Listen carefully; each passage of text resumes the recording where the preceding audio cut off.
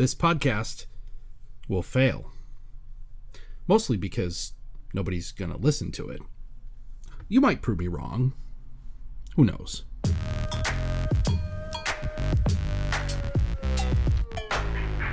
And here we are on episode 7 of the podcast, and something interesting is appearing to unfold in front of me.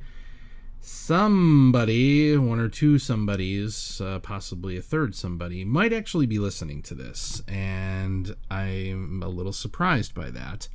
When I look at the interface that I have through Anchor to see all of the quote-unquote plays across the 6 or 7 platforms that this is available on, I see 2 or 3 plays per episode. Now, that I think could be a couple of things.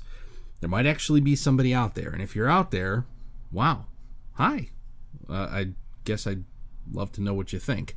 But there's really no way for you to tell me how you think, because I'm nobody. If you're hearing this for the first time, this is like totally anonymous. I'm not doing this under my own name. I'm not saying who I am, and as much as I'm spending time talking about the things that I've done in the creative space in the last 15 years, at least in season 1 here, I'm not saying what those things were, right? I've talked about doing internet radio. I've talked about doing writing. I've talked about doing now into YouTube. But the actual individual project names, channel names, items, none of that necessarily matters, and that's not the point. The point of this particular podcast is to allow myself to work through everything that I've dealt with during those 15 years, as I've watched time and time again every single project I spend time developing and building and getting ready and launching and then promoting and then trying to build a following and a fan base and try to get things looked at and view counts and monetization and all this other, God, it's exhausting. I've talked through most of what I've done up to the past 4 years. 2016 is when I decided at the age of 40 to start a YouTube channel, and that is where I'm going to pick up the thread today. Yesterday and today are the days that I get to record this in my not home studio in the corner of my bedroom on a makeshift old desk in the corner with my kids' remote learning textbooks and laptop and clutter and my trusty dusty old 4-channel mixing board and studio condenser mic clamped to the edge of the desk. What sucks is I'm right on the edge of the road. Woo! So every car and truck that goes by make a nice dirty rumble in the background, and it's really annoying. And I guess I have to continually stop myself from wanting to try and pause and let that audio pass before I speak again, because I don't spend a heck of a lot of time editing this after it's done. There's some things I'll clean up just by the nature of my speaking voice and who I am. I end up having to clear my throat a lot. I do edit those out. You're welcome. And then, well, that's really for me, though, because I don't think anybody's listening at this point. But, hey, you're welcome. Thank you. You're welcome. And it's annoying. I wish I had a more professional setup. I have talked forever about these pipe dreams of having, like, an actual home studio and, like, finishing the basement, or, when my kids finally get old enough and move out, I'll get a room and I'll be able to convert that room, and I'm going to put up soundproof baffling, and I'm going to run monitors and equipment, and I'm going to have a whole freaking setup. No, I'm not. I'm going to continue to sit here in the corner of my bedroom and make the things I make. Speaking of the things I make, for now 4.5 years, on and off now, mostly off lately, I make YouTube videos. So I talked in yesterday's episode about the genesis of the YouTube channel and my idea of recording topical conversations while I drive, and then recording walkabouts around interesting places that I have found, places with stories, stuff that frankly old people would be interested in, right? General interest, human experience type discussions and stories and places that I cut videos in, and learned all the cool editing techniques and things like transitions and B-roll, and as much as I tried, I never ever learned cameras. I just don't get it. I never did get it. I never will get it. I mentioned in the episode yesterday that at one point I finally invested in this here Sony RX7 Mark II, I think is what it is. I don't even know anymore. I don't know what this thing is. And it works just fine. It's beat up pretty well, but it takes good video. It almost fails in comparison to just the Google Pixel that I have here in my hand, that I've done more of the videos on this Google Pixel in the past year than I've ever done on the Sony. And I guess that's just the inevitable march of technology. It sucks, though, that I did spend $700 on that camera, and I only got really 2 to 3 years of solid use out of it before it was obsolete. I never learned lenses. I don't get it. I don't know any of that crap about aperture size and ISO. And look, I know that I film at apparently 60 frames per second on default settings. That's all I know. I'm not going to pretend. I've watched all of these quote unquote friends and contemporaries of mine in the YouTube space, and these little groups that I've gotten in and out of over the past 4 years. Watch them all become quote unquote experts about cameras and about gear, and I don't have any patience for it. I can learn. I'm not that old. Yes, I am. I'm turning 45 next month, but I can learn things, and apparently cameras and lenses and all that are just not one of those things I'm ever going to learn. A big part of it is because I don't care. I don't actually care. I don't have the kind of eye that looks at 2 different YouTube videos, one of them filmed on a $3,500 movie camera and one filmed on a freaking iPhone.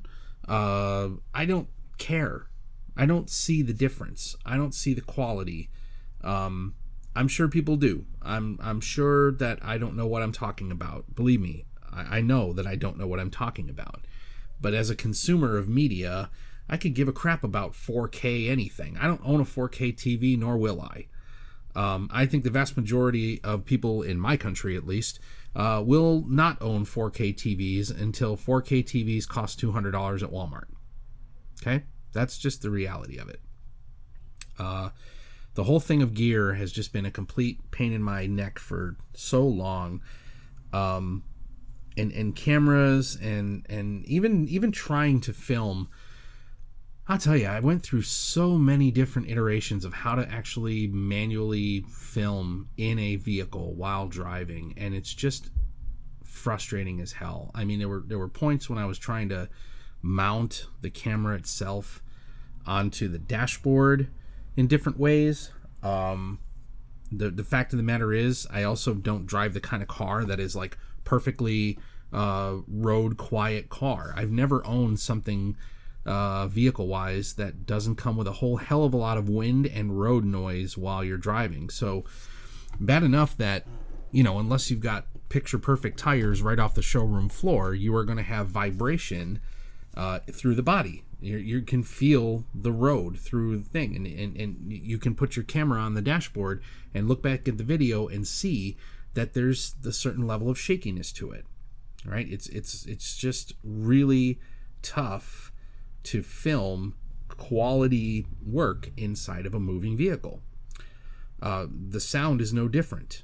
I admit I get somewhat obsessed with sound, and sound quality. And even now, as I watch on Audacity here, as I watch my words turn into blue bubbles, it frustrates the holy hell out of me that I can see all of this noise and static in the pauses, that I'm a hypocrite. Okay, I'm a hypocrite because I don't have an eye for video quality and frames per second and ISO and all that other horse crap, but I have an ear for static and environment noise, and it makes me nuts. And I don't have the level of editing skill to be able to make clean, crystal clean audio without somehow damaging the actual words and vocal track when you apply too much noise canceling. It is what it is. So I try to find a balance as much as possible. It's really hard. And when you apply that to the interior, again, of a moving vehicle, it's maddening.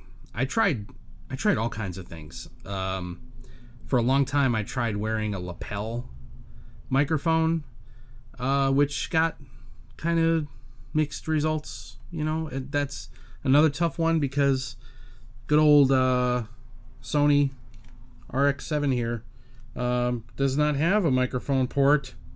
There's nowhere to plug in a microphone, so that was pointless. So now the microphone is plugged into the cell phone. The camera is connected to the dashboard. Lapel pin's connected to the cell phone. And then I gotta connect all this crap in my editor and hope I can line up the tracks. Like, Jesus Christ. It's absurd, man. It is abjectly absurd how much time you can spend trying to make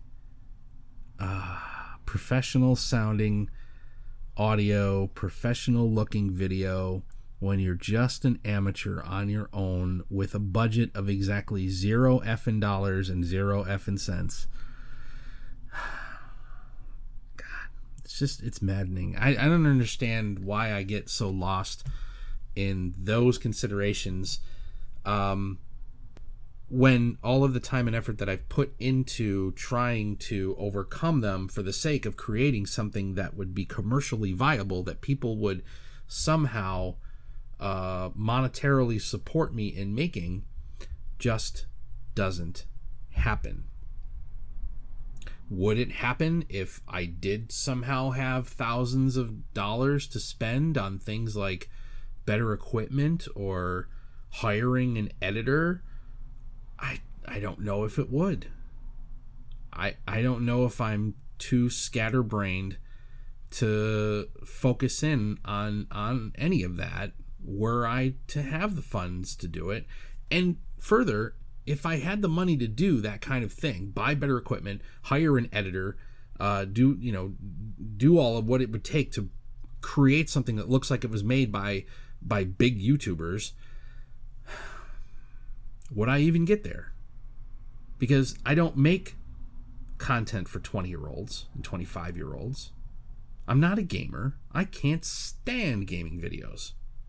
It's mind-boggling to me how anyone can sit there and watch somebody play a video game for hours on end.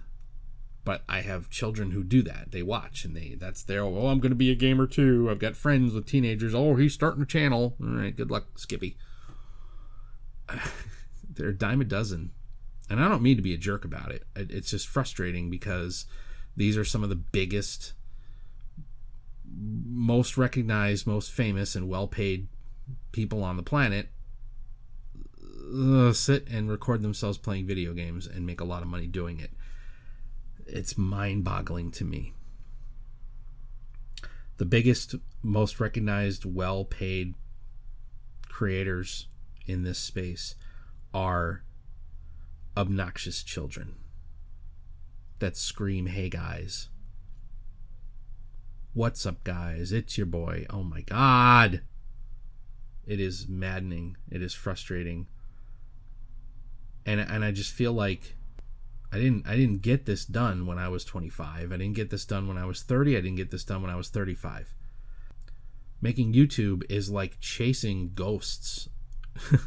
Chasing stories you heard about ghosts, and when you get to the haunted mansion to look up and see where the ghost is, you find out that no, of course not. Of course there's no ghost here, and this isn't even a mansion, it's a Motel 6. It's like, what the hell was I thinking was going to be the point? You know? I don't know where I suddenly thought that at any point during this journey that somebody was going to listen to this middle-aged guy. Not necessarily being fair to myself, because I did have some specific successes. I had, I guess, three, four, maybe a fifth video out of the almost 200 something videos that I made over 4 years. A small handful of them have quote unquote taken off. Okay. I guess I'll go through those a little bit right now because there's other things I want to talk about in the YouTube world, but I'm burning up nearly 17 minutes worth of time in a 20-minute podcast. So the first video I had that did exceptionally well, I decided against my own rules, which I talked about in yesterday's episode, of not chasing current events because I don't want my videos to have a shelf life. Well, after a year or two of not really getting anywhere and not getting more than 20, 30, 40, maybe 50 views per video, I thought, okay, what if I try and turn the spotlight on other YouTubers that are more popular and try to capitalize on talking about someone else? Something that I see small YouTube channels doing, right? And trying to catch a name by talking about someone who's already famous. Well, I happened to catch a performance by an artist on YouTube, and I was really fascinated by what this person did. And they made it onto mainstream television. They made it onto one of these talent shows. So I decided to go ahead and talk about this person, not realizing that I apparently did a very good job talking about this person, because they had a huge fan base that really liked what I did, and my channel started taking off and very quickly surpassed 1,000 subscribers and got my monetization and started making money. The video, I did a total of 3 videos on this person following their journey, and racked up a couple 100,000 views each on those videos and made a couple $100 on the whole thing, and was like, wow, holy crap, it actually worked. Now, I tried to replicate that success on something else in a very similar way, and it fell flat on its face. So I don't know what to do with that. Right. I don't know if it's like one of these lightning in a bottle things. You can't catch lightning twice. I don't know. I don't know why that one worked as well as it did, and that one continues to drive people. Another video that's out there, I decided to do a video that was really kind of in the psychology space, and again, because I'm usually talking about human interest and society and things like that. In this one particular video, it's ridiculous. The damn thing still continues to get views, and people still continue to subscribe based on this video that I did 4 years ago now.